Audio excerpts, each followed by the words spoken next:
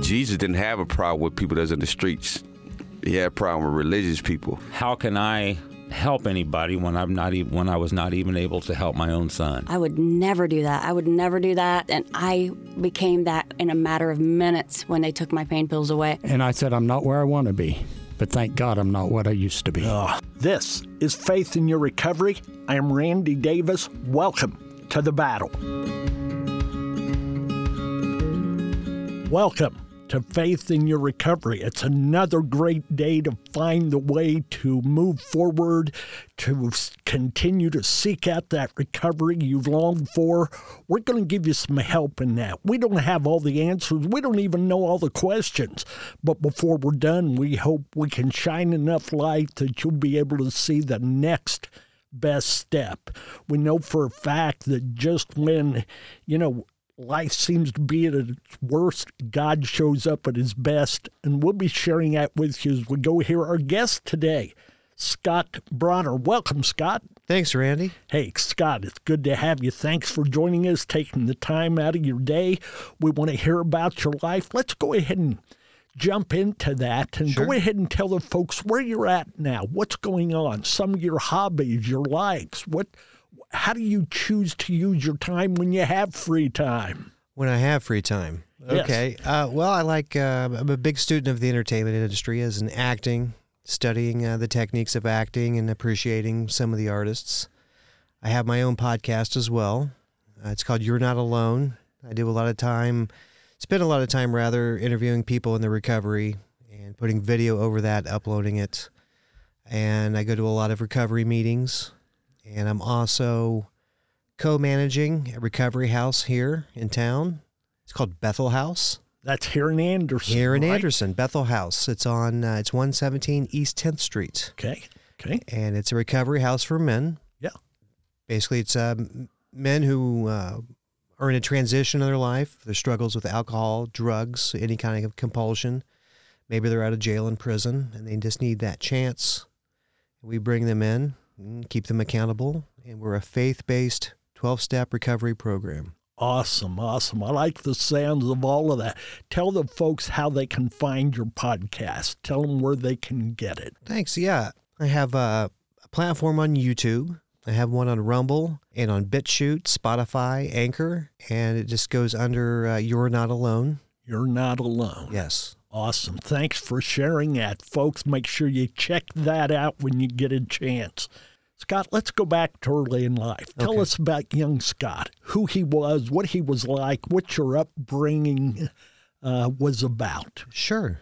I was raised up outside of the small community of Gaston, Indiana. We lived out and away. I didn't have a neighborhood, but I had lots of woods and fields and wide open skies and plenty of time to do whatever. Learned a lot about gardening and farming and hunting and fishing and navigating through the woods at night. Some survival skills. My father was a big-time outdoorsman, and he was also a former scoutmaster of the Boy Scouts, and he passed a lot of knowledge on to me. So you had a lot of great experiences there in the country. Absolutely. Country boy, born and bred. Boy, just a lot of space to roam. Yes. Wide open skies, clean air, privacy. I mean, it was a really, really great place to grow up in. Yeah, as we were discussing earlier, I know that Gaston area. I grew up not far from there and spent some time in that metropolis.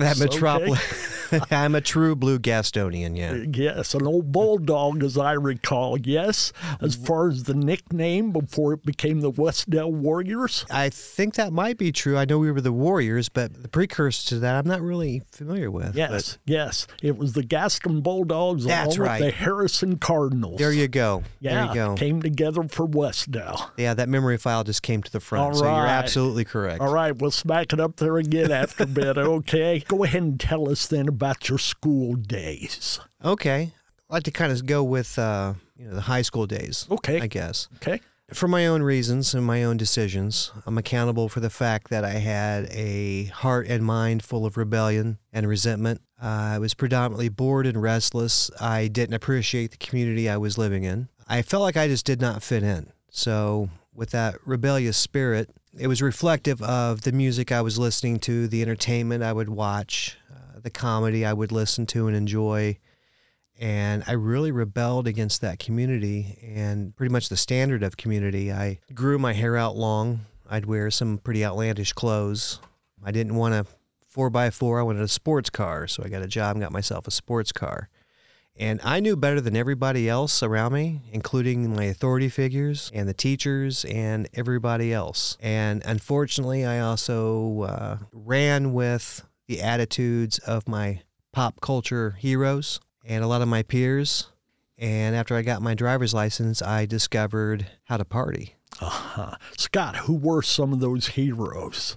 In the music world, I mean, the more outlandish, the more hardcore and rebellious, the better in my view. Okay. I still am a huge fan of the band Motley Crue, Ozzy Osbourne, The Doors, especially Jim Morrison, Led Zeppelin. Let me think here. There's a cultural study right there. With those at the top of your list. Right. I love the guitar playing of Eddie Van Halen and Joe Satriani and Jimmy Page. Basically, they were a huge name, and it appealed to me. I was all about it. And the comedy I liked, top of that list was Sam Kinison. Okay. George Carlin. Richard Pryor. Boy, bring back some names I haven't thought of in a while. Right. I mean, if they could make me laugh, shock me, and get me to think, I was all about it. They were into the shock jokes. They were. They were. And that's for some reason, the shock always kind of snapped my attention to the front. Like, whoa, I can't believe this guy said that or he's talking about this. So you went ahead and told us just a moment ago that was a great part of the influence on your life. How did that play out, their influence? We're not pointing a finger at them. Right. That was your choosing by all means, but it shows where you were. Tell us how that worked. Okay, it was my own choice, my own accountability. They were just doing the jobs they had at their time. And again, I'm not placing blame on any artist. I got to looking at these individuals and I thought, wow, look at them. I mean, they're doing what they love. They're making stacks of money. They've got the movie deals. They've got the arenas sold out. Their albums fly off the shelves. Of course, they've got the cars. They've got the women. They got the drugs. They got the people taking care of them. I want a piece of that. I want that. That looks very, very appealing to me. On the surface, it would to about anybody, okay? Sure, on the outside looking in. The struggle that went with that. No. So go on with that, please. Sure, absolutely. Now, of course, I didn't get noticed or the breaks or anything like that in whatever, theater, entertainment, or radio I was doing at the time. But I just saw how they were and how they looked and what they had and where they were going as very appealing to me. In my mind, my young mind, I thought, these folks can do whatever they want, whenever they want, however they want, and that's freedom. That's what I want. Money, prestige, power, freedom. Okay. I don't want to jump too far ahead of the game, but did you ever reach that point of the nirvana you saw them living in? Not even close. Not even close. No. Did it take you down a darker path than you thought it was going to in the beginning? As I got older, yeah. I mean, I had really put a lot of my mind, body, soul, and spirit and efforts to pursue that. And then as I got older, things began to change with the internet, with platforms and streaming. And I just came to a realization that Hollywood was never going to look at me. And I'm getting older, and it's just not going to happen. And this really dark depression came over me. It's like, this isn't going to happen, but you got to earn some money somehow. What else are you going to do? You hate everything else as far as a job's concerned. Now you're stuck. So how did that depression work? Where did that lead you? How did you deal with that? I didn't deal at all. I started just doing what I had to do, like earning a paycheck or however I could just earn it with legitimate work. And in recovery, we have this term, I got all up inside my own head. I was stuck in my head. That fostered a brand new set of resentments. Just a very, very poor outlook on life because I didn't get what I thought I deserved. And that's not fair. Yeah. You said there once you got into recovery, you were able to look back and see that. Tell us about the road that led you to the need for recovery. Okay. My rock bottom, it didn't happen all at once. It was strung out over probably 2 decades. I was able to be a casual user, a casual drinker, and get away with it and not touch it for a long, long time. Eventually, when I started realizing that I wasn't living life on life's own terms and I wasn't able to cope or accept my reality, this bitterness set in. And when things in life that would happen that did not go my way, that I had assumptions of, I couldn't let that go or deal with it. So I chose not to deal with it and instead to self-medicate by any means possible to feel different. And that was my excuse, is I just want to feel different. Life is terrible. I feel terrible. Everything's terrible. It's everyone else's fault. I deserve to feel different. So you said you were a casual drinker, a casual user. Yeah. What was it that you used, Scott? I enjoyed whiskey and I enjoyed beer, and I like to pair up wines with meals. So I thought that was kind of classy, but I just enjoyed doing that. But I was smoking marijuana on the daily, and I sought and wanted anything and everything that would calm me down, slow me down, give me some peace of mind and relaxation. So I really started in on the opioid drugs and the benzodiazepine. And I always thought I was smarter than everybody else. I wasn't going to the street. If it came from the pharmacy or a distillery or was grown from the earth, it was perfectly okay. I've heard that more than once, and I'll Right. bet you have. I have. Certainly. How big a part of your life was that? Were you an everyday user at that time? Had you moved beyond the casual to a greater steadiness of use?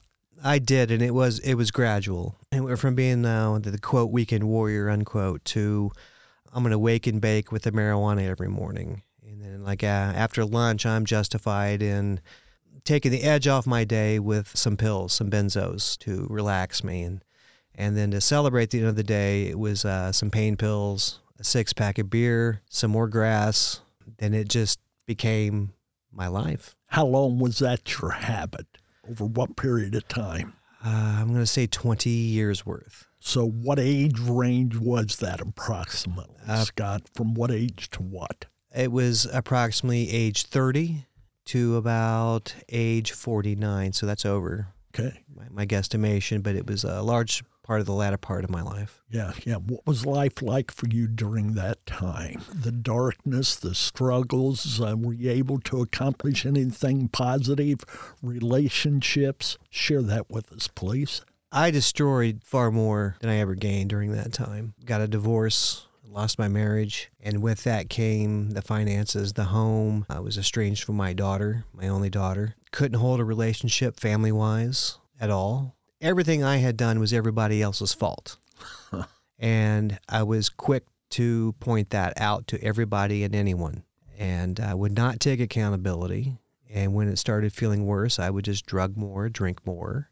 I just got these spirits of still holding on to the rebellion, and then it was resentment, and then it was anger, and then rage, and then depression, and on and on and on. You dump a big gallon worth of alcohol and drugs on top of that. I lost everything, and I literally lost everyone. That had to be a dark period for certain. Yes.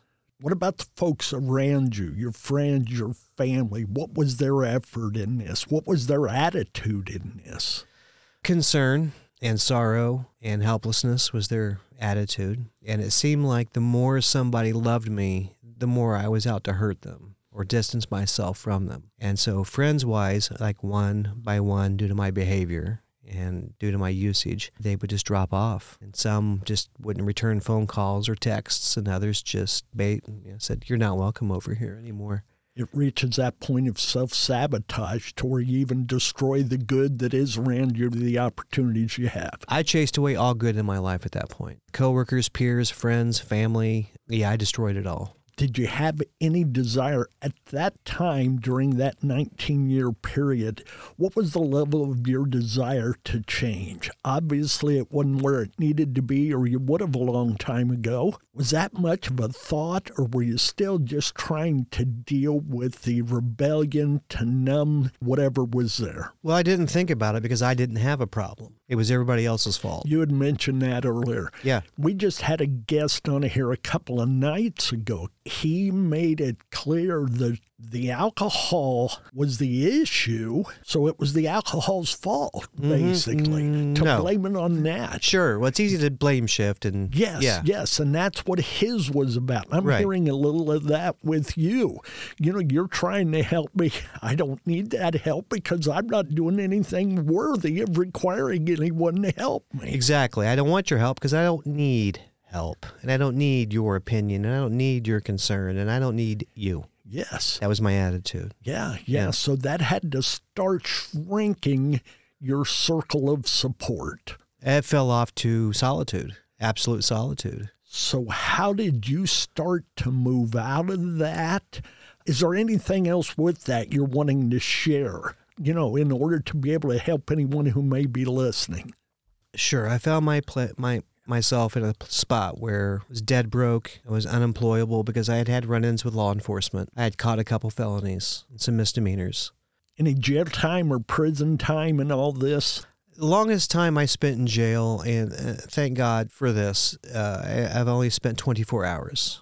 Okay, that's minimal under the circumstances. Yes, very minimal. With my felonies, in order to avoid prison time, because I was not confident going to a jury trial, I signed a plea agreement. It was community service, anger management, fines and fees, probation, the whole gamut of the diversion program. I was unbelievably grateful for that. Where did that take place? What county was that diversion program? It was up to Warren County. Okay. And then I had it transferred down to Delaware County. How did that play out? Were you able to walk the line that was required? I was, because now I had something to fear. I had the repercussions all around me. The judge was on my neck. The prosecutor was on my neck. Probation officer was on my neck. How'd you feel about that with your rebellious attitude? Had you recognized your need for that yet, or were you still at that point of, I have no need because I've done nothing wrong? That phrase, the proof's in the pudding. Yes. And the evidence was abound. Okay. I began to kind of look around and thinking, wow, this stroke of genius is all mine. I'm responsible for all of this, and maybe everybody who tried to help me, who loved me, were absolutely right. I'm in a fix here. I consider myself always a good person. Here I am, a felon. I'm on probation. I'm being drug screened. Whenever somebody calls, I'm at their whim. Yes. I'm accountable now to this person, my probation officer, who, by the way, was a wonderful person. She knew when to be tough as nails, and she knew when to put the kid gloves on. Hooray for her. I'm so grateful for her. Hooray for her. Yes. Yeah, we need that person who doesn't just hold us accountable, but almost makes us accountable. And she had this way of going about it, too, to where, stop, boom, in my face, and it was like, whoa, okay. Yeah, you're right, I'm wrong. And, so little by little, the pride slipped away, and the humility started to come in, and the sorrow and the regret started to come in, and now I'm at a point to where it's like I have just wrecked close to 3/4 of my life. Yeah. And my past is a disaster zone, and I'm not sure if I can ever repair this. But you obviously came to a point where you thought you wanted to give it a try, to where you realized, what do I have to lose if for no other reason? Yeah. I've heard people say the most dangerous individual is somebody with nothing left to lose. Yes. I was far from dangerous at that point. I was so vulnerable and broken, and I was homeless and addicted and sick and hungry and scared, and there was no one else to point a finger at. There was no one to yell at. It was just me, myself, and I. Came to a point where you had to own it whether you wanted to or not. I was so owning it, yes. You couldn't see beyond what everybody else had tried to have you see in the first place. Yeah, and that's still a nagging regret I have, is like, why didn't I get a grip on this when I was like late 20s, early 30s? I just didn't. But why is neither here nor there. Yeah, you can't change yesterday. You can't change yesterday, and nothing happens in God's world by coincidence. I believe that with all my heart. So let's talk about how you started to come out of this. You've mentioned, you didn't use these words, but obviously you got a glimmer of light. Whether it was through default and everything you had lost, you were in so much darkness. It didn't take a lot of light in order for it to shine through. Yeah. But you started to see and think, you said it was on you, me, and myself. Yeah, absolutely. And so how did you take the steps from there to move forward in all this? It was after a self-attempt on my own life. And it didn't work. Can you tell us a little more about that? Here's why I, asked you to do that. I've shared before on here, my mom was a suicide. I'm able to look back and see her despondency and depression and so many things. Obviously, I couldn't at the age of 23. So go ahead, tell us, some of the futility. I'll try to articulate it the best I can. Sure. I had feelings inside of myself and inside my mind I just can't put a word on. I never felt these things before. I can come close. Hopeless desperation, self-failure, no hope in sight, no future, worthlessness. Because I'm in the cab of a pickup truck. I got nowhere to go, no one to turn to, and no one to blame. And I thought, well, I'm unemployable. I'm a convicted felon. I'm an addict. I'm an alcoholic. I'm a terrible father. And I had a 90-day supply of antidepressants. I took them all in one sitting, washed them down with a bottle of water. And I laid back and I waited to die. A 90-day supply and a bottle of water. Yeah. Okay. Yeah. Go ahead, please.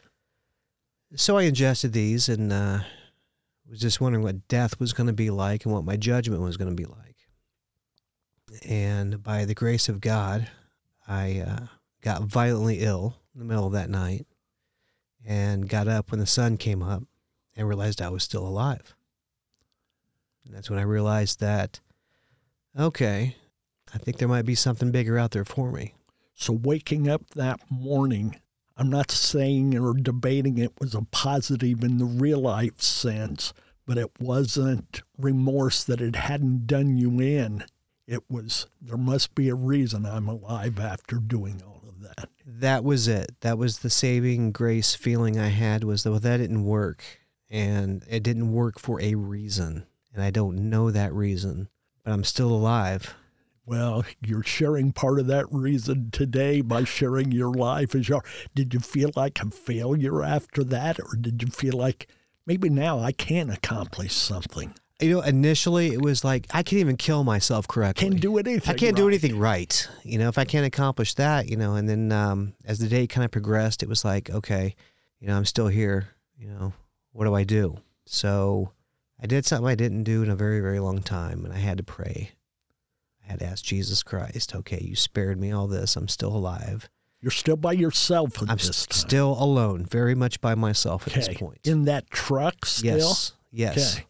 The same truck where you tried to end it, now you're turning to prayer. Yeah. Okay. And I'd always been a believer my whole life, but I always used God as a spiritual ATM. I didn't have a relationship. Yes.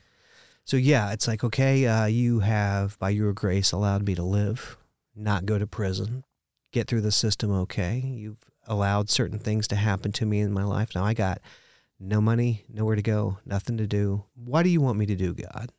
What is it you want me to do? What's your will for me at this point? Because I got nothing. You know, there wasn't a thunderclap and the mountains crumbled and giant voice from on high. No giant. Actually, it was just silence. It was that still small voice that the scripture speaks of. Yes. Yes. Yeah. Very small, very still. And to be honest, in that moment, I didn't even hear it. So from that point, I contacted a friend, asked him if I could stay over for a week or so, if I could leave my belongings at his apartment. And I began to use my cellular phone for other things than social media and entertainment. I began to look up through search engines, treatment and recovery places, because I knew I had a problem. So you were ready, and you knew that at least needed to be one of your very next steps. Absolutely. When you are at your absolute rock bottom, you got nowhere to go but up. Yes. And I realized I couldn't climb up without some help. Yes. So for the first time in my life, I had to humble myself and ask these complete, utter strangers on the other end of my cellular phone with these recovery centers and halfway homes, hey, I'm Scott, I'm an addict. Can you help me, please? You know, I'm thinking of Dr. Phil. I don't watch a lot of him, but he has a statement that kind of fits what you were talking about here a moment ago. When you knew you were at a point where you could no longer handle it, he'll oftentimes say, how's that working for you? How's that working for you? Right. Yeah, and you were able to answer that. Yes, I was. Say it's not working. No, because I was not a good manager of my own affairs, of my own life. Yeah. So, okay, you made that call. Mm-hmm. This is Scott. I'm an addict. I need help. Right. Go ahead with that, please. Okay. I had refrained from using anything for about a week, and I was going through the frustrations of finding a detox recovery place that would accept me, because it seemed like the voice under the phone was, well, what kind of insurance do you have? Yep. Or do you have a copay? I just told you I'm an addict. I have nothing. You know, I have HIP insurance through the state. Well, we don't accept that, or that's not going to cover it. I'm going to give a plug here to the House of Hope of Madison County. Awesome. Okay, I called, talked to a gentleman on the other end, and there was a small Q&A, like when was the last time you used, what was your last job, how you doing today? And I told him that I haven't used in 1 week, but I had been smoking marijuana. So that's in my system for 30 some days. So if I come in and you drug test me, I'm going to pop positive for that. Everything else across the board, no matter how many panels you want to test me for, that will be negative. I went over there for an interview, and I got in, true to my word. I tested negative for everything except for THC. That had to be one of the first times you were honest with yourself, and that honesty is what got you through the door. Yes. Yeah, Yes. Yeah. Scott, as you share this, I've got to wonder, what's some of your biggest regrets in this? And then I want to go back to the process of moving forward. What's some of your biggest regrets? Loss. Explain that, would you? Yeah, I've lost contact with my daughter. I've lost friends. I've lost a lot of people. When you say you've lost friends, you've lost the connection, plus you've lost them to the drug or the alcohol, I'm going to guess as well. Okay? That's it. I lost because you change, you steal, you lie, you manipulate, and ultimately you become a person you never wish you had become. Yeah. And I'm sure that it's almost innumerable in those nights of pain that you've dealt with that in your own head and heart. Yeah, lost time, lost of opportunity, loss of love and friendships and respect. Okay, let me dig just a little deeper if I may. You say the loss of your daughter. Is there any kind of positive relationship there at this point, Scott? Well, I'm afraid I'm not afraid I've reached out. I have reached out. She's just not ready right now. And you're respecting that, yes? Well, I have to. She's 18 years old. She's going to graduate from high school. And that's a huge transition in anybody's life, young person's life. So I think the last time I spoke to her, I said that I would be here, but it was really up to her to want to follow up on that. Yeah. Here's a tough one. You're probably thinking the last couple haven't been the easiest. Hey, you keep it coming, because I'm hoping that this will somebody will hear this and relate. Because it is painful, but go ahead, Randy. What's your daughter's name? Her name is Bella. Bella? Bella. Let's say Bella's listening. Mm-hmm. What would you like to say to her? That Daddy's sorry. I'm better now. I'd love to talk to you. That covers it. That says a lot. We'll hope and pray that day comes. Oh, thank you. We'll believe that it will. And we will continue to respect Bella, because I'm sure she's had her own pains from all of this. And absolutely, she has. And, it's not easy knowing that I'm the cause of most of that. Yeah, yeah. You were talking about the loss of friends. What would you like to say to your friends of that time period that maybe you don't see now? But let's talk about them just a little bit. Sure. How would you deal with them? What would you tell them? Are they going? Do you think they'd believe the Scott of today is going to continue to make it forward, or do you think they're wondering how soon's it going to fall and fail? To answer that, I'm pretty sure I'm out of their thought spectrum. They probably don't even... Scott who? Yeah, Scott who. Or, I remember that guy, that narcissistic, loud, obnoxious individual, that know-it-all. I thought he was the great actor, thought he was the great performer, thought he knew everything about film, television, radio. That guy. Yeah, I don't even think about that guy. Let's jump back ahead again. You were telling us how you're moving forward. Go ahead with that some more. Okay, so I'm at House of Hope, and I got my AA Blue Book, and I also procured a Narcotics Anonymous Blue Book.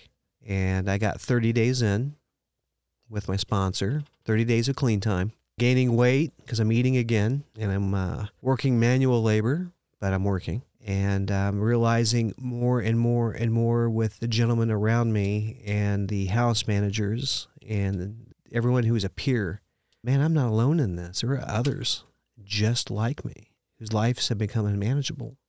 I'm surrounded by these guys. And we would go to meetings outside of the house, and I would meet men and women, different walks of life, council members and lawyers and judges and police officers, blue-collar workers, white-collar workers, professionals, educated, non-educated. We all had the exact same problem with different circumstances and outcomes. Our lives have become unmanageable through our compulsion, our thinking, our drug and alcohol use. And that was the first step, realizing, because I was in such solitude in my mind and my body that, it's just me. Yes. I realized I'm not alone here. And when you hear these stories at the meetings, and sometimes they'll have a guest speaker who will speak for the entire half hour or hour, and it just resonated with me that, man, I'm not alone. So there's some comfort there. I'm not the only one who wrecked my life. Just share how that speaker would be there and speak for the evening. You see, out of that wreckage came some reconciliation, some hope, future. A future, a possible future, but absolutely that nothing is impossible through my higher power, which is Jesus Christ. Yeah. Lead us into a little more of your relationship with Christ. Okay. The title of this podcast, Faith in Your Recovery, we certainly consider that a part of it, that relationship with God, with Christ, that higher power, whatever someone may use to label that. I'll take it a step further, Randy. It's everything. Awesome.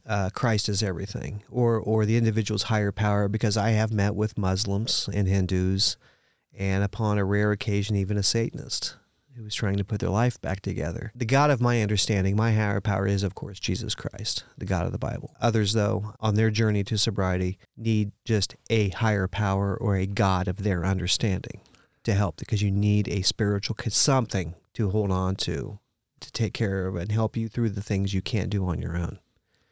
I always like to say, and I think this is maybe a catchphrase in the program, that God took me to AANA, and then NAAA turned around and took me back to God. Okay. I like that. Thank you. Yeah. I get that picture, okay? Yeah. And that's neat. Where are you today, Scott? Not just professionally, where are you as far as your love of self? Where are you as far as the person you are trying to be, that one that God created you to be? Okay, I'm still really kind of trying to build and search for the man that God created me to be, but with my trust and faith in Him, thank God I am, as of this week, 7 months clean and sober. Congratulations. Thank you. I've got my mind back. I've got my health back and my clear thinking back. I spent 30 days at the House of Hope, and then I moved over to Bethel House, where I'm still at right now.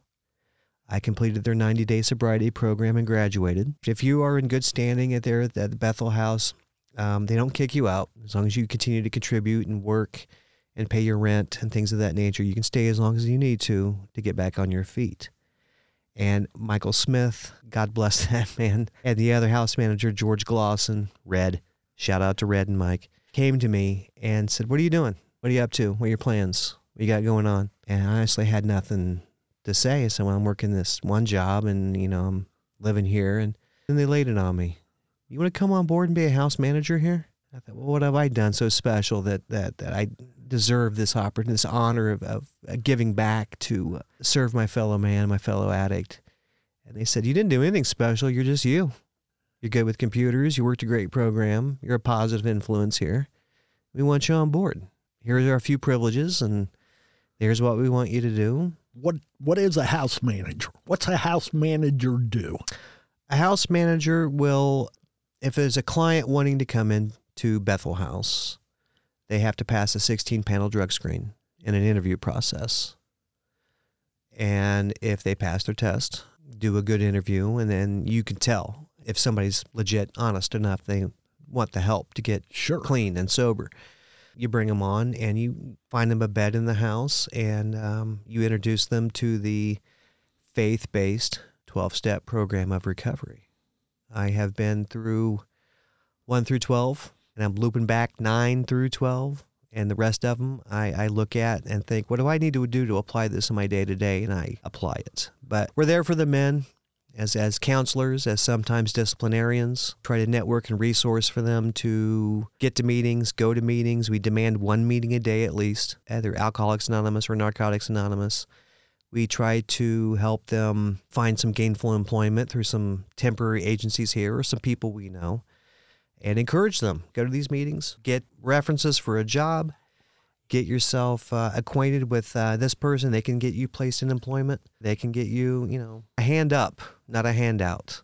I mean, we're there for them, but they earn it. That's what it's got to be. There again, it's that ownership thing. It is. Whether we're hunting for help or we're in the middle of help. Let's start to wrap this up here, Scott. Sure. As I shared a little bit ago, the title of our podcast, Faith in Your Recovery, what does that mean to you, that title, in your words? How would you explain it? It means everything. Faith, as a mustard seed, can move mountains. You must have faith not only in your higher power, your God. You must also find that faith in yourself. Yes. To work in tandem. And faith in others, to learn to trust again and listen. Stop talking and listen. That's such a big part of it, isn't it? It is. We're always ready to respond even before the question's asked. Oh, absolutely. But to be able to listen, to hear it out, and to follow through, yes, that is powerful. Scott, is there anything you'd like to close with? Anything you'd like to say to anybody? Any kind of way you want to offer last words of hope? Yeah, to anybody and everybody out there who's listening in on Randy's show, Faith in Recovery, it is never too late. You can start again. Don't guilt yourself. Don't beat yourself up. It's there if you want it, and God will show you the way if you're sincere.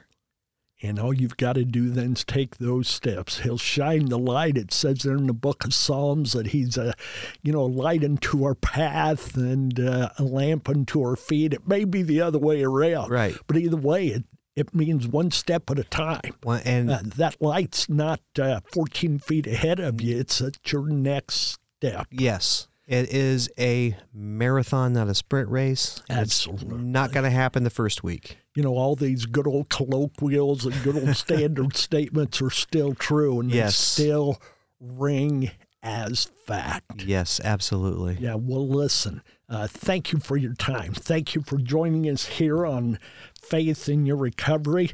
Folks, thank you, too, for listening in. We don't believe you've come this far to only come this far.